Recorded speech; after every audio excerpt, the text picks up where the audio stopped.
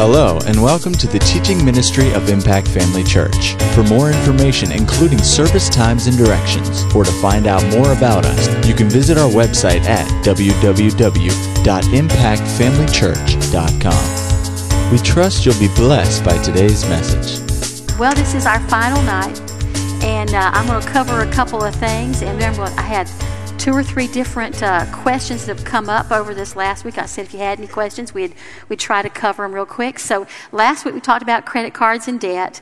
I'm not really going to go into any of that. You heard that last week. But I do want to say this about if you find yourself in a place where you're on the top-heavy side of debt, do what is necessary to get started paying off. I think all the sheets that I gave you and things will help you find out where you are and what you need to do.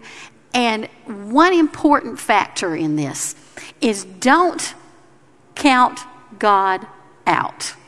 It may look like you're swimming in debt, but give God something to work with. Number one, if you find yourself falling behind in a bill, do not wait for them to call you. You call them. You will be able to get much more favor with any creditor anywhere if you will call them before they have to call you. Sometimes we just get in over our heads because of stupidity. Sometimes it's things that maybe, come up that we didn't plan for. There are catastrophes that happen in families, injuries, car accidents that happen and major injuries. People have to be off work, and you get behind for those kind of things. But even in that case, make sure you call ahead of them calling you so that you can put your case out there and fill them in on exactly what's going on, and they're more willing to work with you than what you think. I've got one example I can tell you about that happened I don't know how many years back it was, but I had a gentleman come to me, and he was just so upset about how badly they were in debt. Now, one of the reasons they were in debt was because we had one spouse handling all the finances who didn't tell the other spouse about it. Not a good idea, okay? Let's always, if you're married, be transparent with a spouse. Make sure they always know where you're at and what's happening. But anyway, the husband found out where they were, and so he didn't get upset. He just said, okay, we've got to deal with this. So he took the finances back. He was gonna deal with it. And he came to me, and we sat down, we looked at everything, and I said, well, now, have you contacted any of these people? And he said, no. I said, you need to contact them. Is find out what they'll be willing to do to work with you on this. So about a week went by. He came back in my office, and I can't really remember the figures, so I'm just going to make some up, so they'll be close. But I think they had about 7 or 8 maybe outstanding creditors that they had run up debts that totaled probably about $25,000, and they just were not able to make the payments on all these things. They just couldn't. And anyway, he went back to all these different creditors, and he came back to me and said, you will not believe this. I said, well, tell me. I'm anxious to hear this. And he said he called every last one of them, and every one of them had agreed to take a significant amount of money less if they could pay it off by a certain date. Well, you think, I don't have the money now. How am I going to pay it off? Give God something to work with. You go to your creditors, you get favor, you get a plan, and then you say, God, this is what I've got here. Help me. So anyway, we sat down, we looked at it, and some of these creditors said, okay, they would reduce the debt by like 30%. Some were 40%. One was even like 65%. I said, you're kidding. Are you sure that they said they'd take that? And he goes, yeah. I asked him twice. So, we added it all up, and we figured out how much money that they would need to cover all of these debts. And so, okay, all right, now then, where do you think we can get this money? And so he began to tell me about a relative who had come into some money that they had helped quite significantly over the years. And he said, I said, well, would you feel comfortable asking them if you could borrow that much money and pay off all these debts and then set up a payment plan so that you could pay them back? And he said, yeah, I think I would feel comfortable doing that. So about a week later, he comes back to him, and he said, well, I talked to him, and they said they'd be more than happy to do that, to give us that money. We'd set up a payment plan. We would pay them back. And, we've gotten a reduced debt here. across the board of all this, it must have come down from about 25 to about maybe 15 or 16. I mean, it was a significant amount of difference. So anyway, they decided they would go ahead and do this. But this is what I'm saying. Give God something to work with. You start working the plan. You start putting out, some claims for favor and see that favor start working in your behalf. And then you go, okay, God, this is what we've got going here. Before they could borrow the money from the relative, a piece of property that they had inherited that was not even on the market, someone approached them, would you sell that to me? And gave them a figure that was in a very, very good price. And they went, sure, yeah. And they were able to pay all those bills and not borrow any from the relative. Now I'm telling you, that is what you need. That's the kind of thing you need to believe God for. If God will do it for one, he'll do it for more. So if you're over your heads in some areas, call, find out what would they settle for. And then you start believing God for a way to get that money to settle that debt for less. That's not a place of not paying a debt. They're telling you that they'll take, maybe 60 cents on the dollar. So great, give them 60 cents on the dollar. But give God an opportunity to work. Do not bury your heads in the sand. Do not just ignore it and pretend it'll go away. It won't go away. Meet it head on. Take charge of the situation. And that's really what was happening in that situation. By going to the creditors, this man was taking charge of his situation and then expecting God to work on his behalf. And he worked miraculously with favor and worked even more by providing the money to pay the reduced debt. And then they walked out of it debt-free. It's just a real blessing. Now, I have another example that happened real recently. Somebody came to me and they said they had made a mistake in their checking account, in their balancing. How many has ever done that? The only check I have bounced in 30 years was to Faith Christian Fellowship. Because we were living, day to day. Not even week to week, but I could say day to day back then. And I had made a $10 error in the checkbook, and it caused the check to bounce to the church of all places, But I figured there was forgiveness for that. But anyway, this person came to me a few weeks ago and said, they had made a big error, like a $200 error in their checkbook, and all these things were just bouncing all over the place. And the banks don't do this really fair. They don't take the one big check that comes in and bounce it. They want all their little service charges, so they will bounce all the little checks and pay the big one, so they can charge you what is a bounce check fee these days? How much? About $35. That's a lot. Well, they had accumulated up to, I think it was like $350 worth of insufficient fees.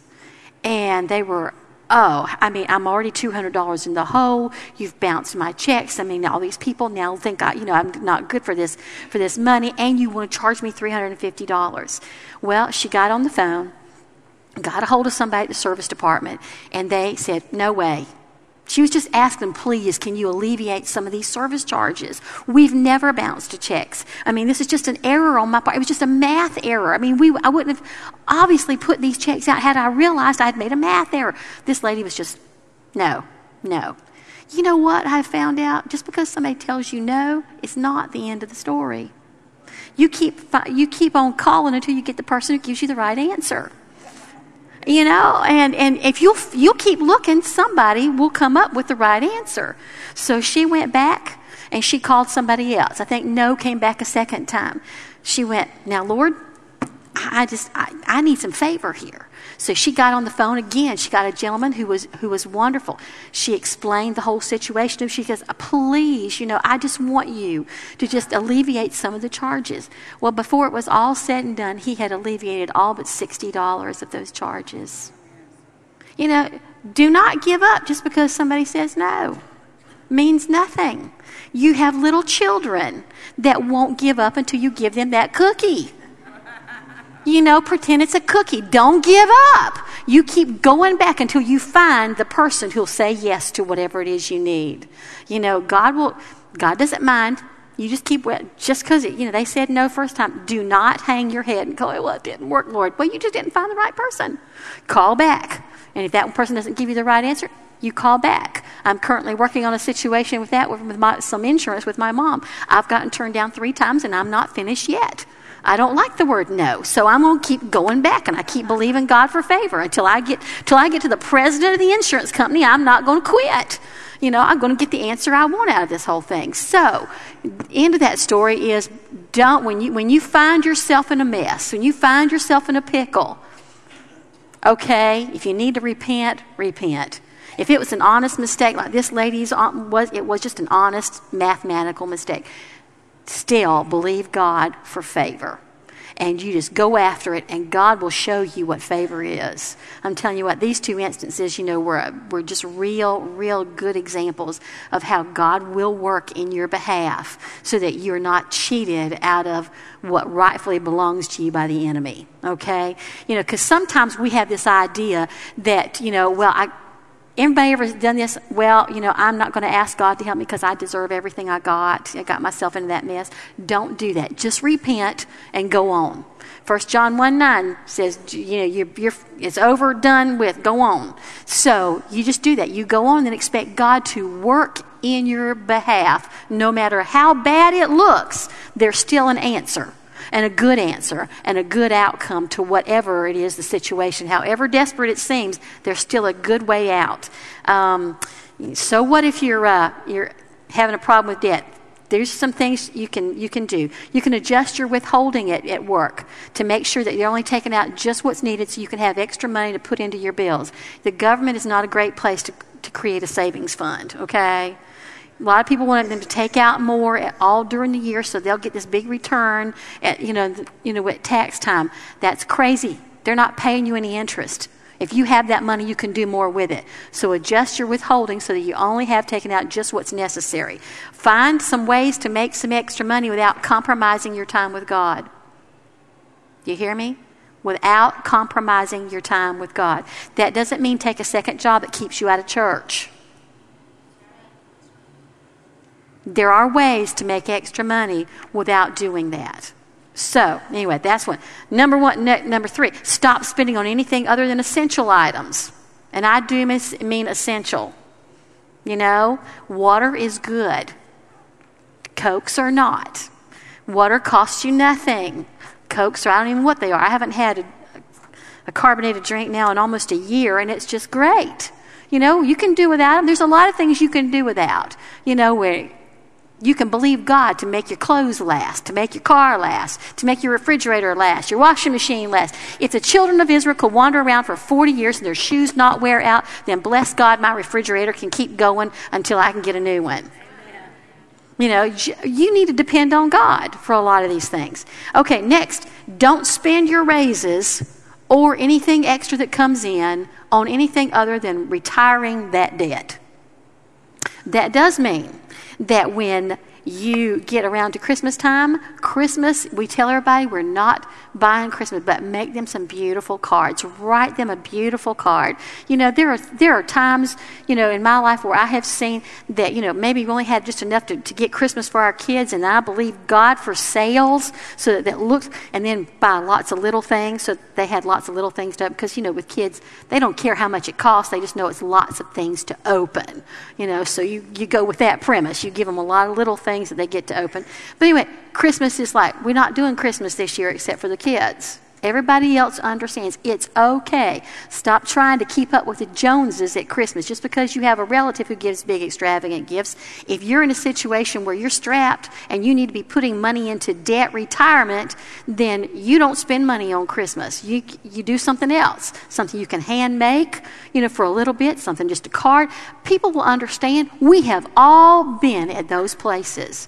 And if we're smart, we can all say that we stepped back and decided not to spend foolishly at Christmas. The same is true of vacation time. The same is true of birthday giving time. It's okay to take a reprieve from all that kind of stuff to do something good.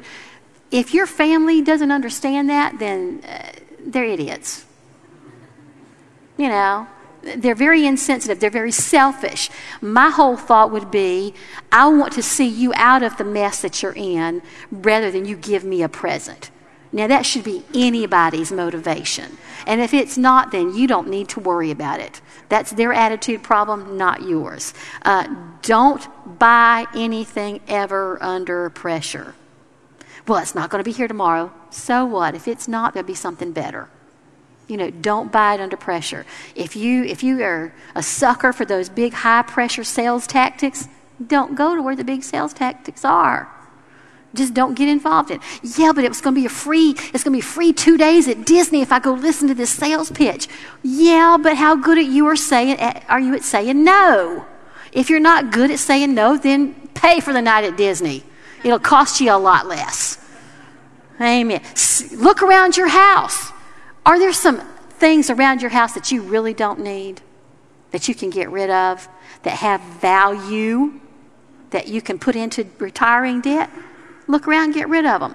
Now, I'm not talking about heirlooms that can't be replaced, but there may even be desperate enough times where you would sell something like that. But, that would just have to be between you and God. So anyway, those are some areas that you can look at for retiring debt. Now, I had some questions asked. One of them was, what about extended warranties on vehicles? How many of you have ever bought an extended warranty on a vehicle? How many of you have ever not used that extended warranty? I did that one time and I didn't use it. Honestly, I think the best rule of thumb for whether you should buy an extended warranty on a vehicle or not is look to see what's on the inside. What's God telling you? When the extended warranty, you need it, it's wonderful. It's a lifesaver. But when you don't need it, what was made down the drain. You can ask the Holy Ghost and He'll tell you, do I need to buy an extended warranty on this vehicle or not? We have 2 vehicles that came up to the end of their factory warranties about the same time, and I was just really, okay, Lord, now what do I need to do about these 2 vehicles? And on the Toyota, I just felt like it was great just to leave it alone, no extended warranty. My Nissan, I had put 33,000 miles on it in just over a year. And I thought, I just had this real sense that I need to take this extended warranty out. But God led me even in that. I checked like 3 different places for extended warranties, and I decided finally to go to the Nissan people. Well, their extended warranty was less than the other 3 I had checked on. But Nissan has a new thing. I'm not promoting Nissan necessarily, but this is a good deal. They now have a thing with Nissan, if you do with one of their factory extended warranties, that at the end of the term, if you have not used that extended warranty, they will give you everything but $150 back. Because they realized people were not taking them out because they felt like it's money down the drain. It's not likely I'll ever need it. And that's why they weren't doing it. Well, I thought, this is a win-win situation here. I'm going to take this out. If I need it, great, it's covering the car. And if I don't, it was worth $150 to me to have it. So, look around. Just be led. When you buy an extended warranty, look around. Let God lead you to the best deal, the best place, for what you're having, just what's in your heart. Okay, that's one. Stimulus payments. This has come up from more than one person. Do I tithe on my stimulus payment or not? How many say yes? How many say no? I say yes. Number one, you can't outgive God. Number two, from the way I understand it, this has nothing to do with your 2007 taxes. It has nothing to do with your 2008 taxes. It will not decrease your refund for 2008. It will not increase your tax liability for 2008. It is money back. You would have paid those taxes anyway. They're giving you money back. I say tithe on it. Now, if you don't agree with me, that you just argue with God over it and don't have to tell me about it, okay? All right, we've covered that. We've covered stimulus payments. Retirement planning. Everybody should be doing something about retirement. I'm not a retirement expert. You need to find the experts who are, find out what's the best thing for you, but the sooner you do it, the better. The younger you are, the less you have to put into it to get more as a return in the end. There's plenty of people around here, I'm sure, that could point you in the right direction of some good expert advice. So, you need some expert advice, I'll tell you who to go to tell you who to go to find the expert advice, because I don't know. Somebody brought up to me last week that there are 3 credit reporting agencies. You are allowed 1 free credit report a year, but you're allowed 1 free credit report a year from each one of these credit reporting agencies. If you cycle this right, you can get a free report every 4 months, and we'll have a current, up-to-date standing of your credit report all the time. So anyway, there's that little tidbit. Got that one marked off. Now, I had this question come up, and this has come up in the past. College students who don't work, but maybe their family, supports them while they're going to college so they won't have to work. Do you tithe on it or not tithe on it? I'd say, is it increased to you personally? If it is, the answer is yes. But my parents have already tithed on it. Well, now that makes about as much sense as saying, Annette Butler, I work for her, and she tithes out of her business, so when on my paycheck, when I get it, I don't need to tithe on it, because she's already tithed on it. That makes that much sense. If that was the truth, there'd only be one tithe way up the ladder somewhere. I'm not sure who would get that privilege, and the rest of us would just be scot-free. Is it increased to you personally? Is always the question. Did it increase you personally? Then you need to tithe on it. Well, don't argue with me about it. It's just kind of like, if it's increased, tithe. If you want to argue with God. Yeah. Really, if you took this to its ultimate conclusion, God, you do the tithe because everything comes from you anyway, so you do the tithe and the rest of us won't have to. Well, now, how much sense does that make? Jacob said, of all that you give me, I will surely give the 10th to you. So it's a personal thing. You are personally receiving, you are personally tithing. So anything that's increased, that's put in your hand, or even benefits, or presents, or, something somebody gives you, figure out what the value of it is and tithe on it. You'll be blessed. Don't try to penny ante God, nickel and dime him. If that's the way, if you want to have a nickel and dime prosperity, go ahead. If you want to have an abundant prosperity, then I suggest you figure out every way you can to tithe. Amen. That wasn't a very big amen, but anyway. All right. Now then, I do want to talk about one thing that Dave Ramsey calls the love drawer. Anybody know what that is? Anybody ever heard that term, the love drawer? How about the love box? The love shelf, the love safety deposit box? What that is a place where because you love your family so much that you put every piece of financial information that affects your life. So that if something should happen to you, that they could go to one place and be able to sort out your finances based on what's in that one location. Now, you may want to put this in a safety deposit at the bank. You may want to have a home safe to put it in. If you have a safety deposit box at the bank, I suggest you make sure that there's another person that doesn't live with you that knows where the key to that box is and whose name is on the thing at the bank saying that they can get to that box. This would include insurance policies of all kinds. That would be life insurance, disability insurance, homeowners insurance, car insurance. While my dad was in the hospital in Jacksonville, there was an elderly couple that it was very rainy, and this gentleman who was from Arizona was coming through Jacksonville and was going to go on downstate to see his daughter, and it was a very rainy night. He ran into the back of a semi-truck. He was killed instantly. His wife lingered a few days because that's how we knew about it, because she was in the same intensive care as my dad, and then she passed away. Well, now, you never know when those kind of things may happen. Here, the two of them, this one accident took them both out. Hopefully there was information back home in Arizona that their children could go to and figure out everything. And because it was involving a car accident, his car insurance policy was a very necessary thing that they were going to need. So make sure all your insurance policies are in this wherever this is. You can call it a drawer, you can call it a box, you can call it a file, whatever you want to call it. But anyway, make sure that's in there. Make sure that you have wills in there. No matter how young you are, if you have any assets of any kind, including just a bank account, you need to have a will so somebody can get a hold of that money. You need living wills in there. You need health care surrogate in there. You need information about IRAs in there, any kind of retirement that you may have. How many of you even have little insurance policies from on your bank account? I do. I mean, my bank account's got a $1,000 life insurance policy.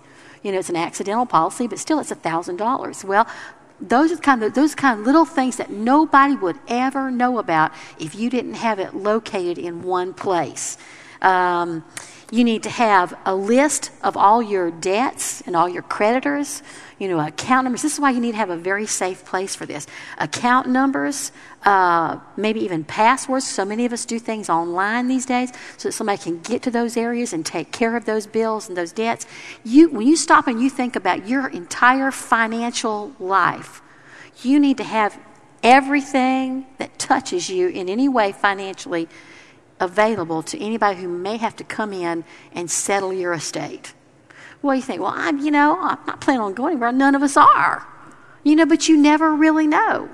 And because we're not always 100% and following our heart and knowing, looking out for the attacks the enemy brings on us, it's best to love our relatives and love our family well enough that we make sure that we've got this available for them. You also need to go back at least once a year and verify your beneficiaries on anything that has a beneficiary. I have a relative that quite a number of years ago had been a widow for a long time, and she married a gentleman who had a daughter still at home. Well, this lady had a daughter still at home too. So, this was great. Now there's a family of four, and they'd only been married a couple of years when he suddenly, passed away. Got some little cough, something going, and they were doing a bronchoscopy, and he had a heart attack in the middle of the bronchoscopy, and he passed away. Well, he had never changed all of his stuff out of his first wife's name. What a crazy thing that was to get all that switched. There's another example of somebody who was divorced from a lady, and he remarried. The first wife is getting a certain percentage of his retirement, but he never went down and changed any names on the paperwork. He assumed that just because it said his wife would get all this stuff, that it would be his current wife. He never changed the name. When all the dust and smoke cleared after he passed away, his first wife wound up with 100% of everything. You have to go back and just make sure and verify on a real regular basis that everything is as it should be. Beneficiaries are who you want them to be. Maybe, you were going to leave a brother, $1,000 or something, but he's a real idiot, and now you decide you don't want to give him any money. Well, take care of it. Take him out of the will. So review it ever so often. Pete. The last will is the one that counts. It doesn't matter who has what. Oh, but I've got a copy of this will, and Daddy said he was leaving me this, and da-da-da. Well, if Daddy made another one that's a later date than that one, the later date supersedes anything that was in the first one. So you need to check on all of these things and be ready to make sure that it's all there and it's all taken care of. Now, the last thing that had come up, a question, it came up because when Ed Elliott was here a few months ago, and he was really giving his testimony about the struggles that he and Lori had in the last few years. He talked about bankruptcy, and so I got a phone call. We've got somebody in the pulpit talking about bankruptcy. What do you think about bankruptcy? This is my take on bankruptcy. Bankruptcy is not for believers. I do know that there are situations, and I can't speak to all of Brother Ed's situations, but I do know that if it's beginning to affect your mental and physical health because you're under such a load of debt, then maybe bankruptcy is an option for you. That should be something that be done with the absolute leading of the Lord. I can't say anything more than that on that. But as far as I'm concerned, number one, Christians, believers, especially believers who know how, or are supposed to know how to believe God, who know what faith is all about, who know prosperity, what it's all about, should never get themselves to a place where there's a bankruptcy even considered in the picture. But there again, there are circumstances that happen, that you can't account for, that you can't plan for. So I don't know. I would say, that even if you were to find yourself in a place to have to file bankruptcy, the best thing you could do is to go back as soon as you can, go back to the people the creditors that were under that Bankruptcy Act, go back to them, contact them, and say, I fully intend to repay you. It'll take me some time. But that will redeem your good name with them. Because Psalm 37:21 in the New American Standard Bible says, the wicked borrows and does not pay back.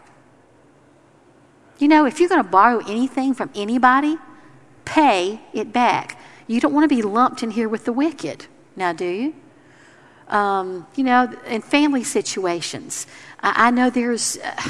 everybody's got these people, who are always, well, can you loan me this? Can you loan me that? And they never pay a penny back. Well, usually you find it with, your maybe siblings, as you get older, who go to the parents, when Mom, can I borrow this? And you're standing back going, they'll never pay that back. They never pay my parents back. I don't ask my parents for money. They never pay them back. We've all had people who did that. Okay, I know that. But if you have family like that, just know at the outset, if you're not willing to give it, don't loan it. If you can't afford to give it, don't loan it. But if you borrow anything, you pay it back. There is a verse over in Romans that has been, I think, misused. It says, owe no man anything but to love one another. There's some prosperity preachers who've taken that to mean that you never borrow any money, like use a credit card, that you never take out a mortgage, all that. I don't believe that that's true. If I have my mortgage, is a big amount like this, but I'm obligated to pay X amount of dollars per month. As long as I pay that X amount of dollars every single month, I don't owe you anything. And so I believe that you can take that same scripture and just use it to say, make sure your bills are always paid and make sure they're paid on time. Because in Proverbs 22, it says, a good name is rather to be chosen than great riches. I think I started off the very first week with this. Your way you handle your money speaks a lot about your integrity and your character. And it speaks a lot about God. Because people will always say, well, you're supposed to be a Christian. You won't even pay your bills. Well, don't be lumped in there. Don't let God's name be put in that kind of a situation. It's not right. God doesn't want to let you down. You don't let him down either. You're supposed to be a good witness out there for him in every area of your life, including your financial area. So as far as I'm concerned, bankruptcy is a no-no. When we talked about earlier about, debt, if you're over your head in debt, believing God for favor, giving God an opportunity to work in your behalf, believe God that there's a way to work this out without having to do a bankruptcy. Now, if it's affecting you mentally and physically, the pressure of it, then maybe it's an option. But I would think it's a very last-ditch option. If you've ever filed bankruptcy before, don't feel bad about it. Let's just go on. But the future, this is the attitude we have toward it. So we covered bankruptcy now. At Impact Family Church, it is our desire to see you blessed through the power of the Word of God. We have been helping people to change their world for over 25 years through our dynamic ministries and teaching. If you are going to be in the North Central Florida area and are interested in attending our services or just want more information about us, you can visit us online at www.impactfamilychurch.com.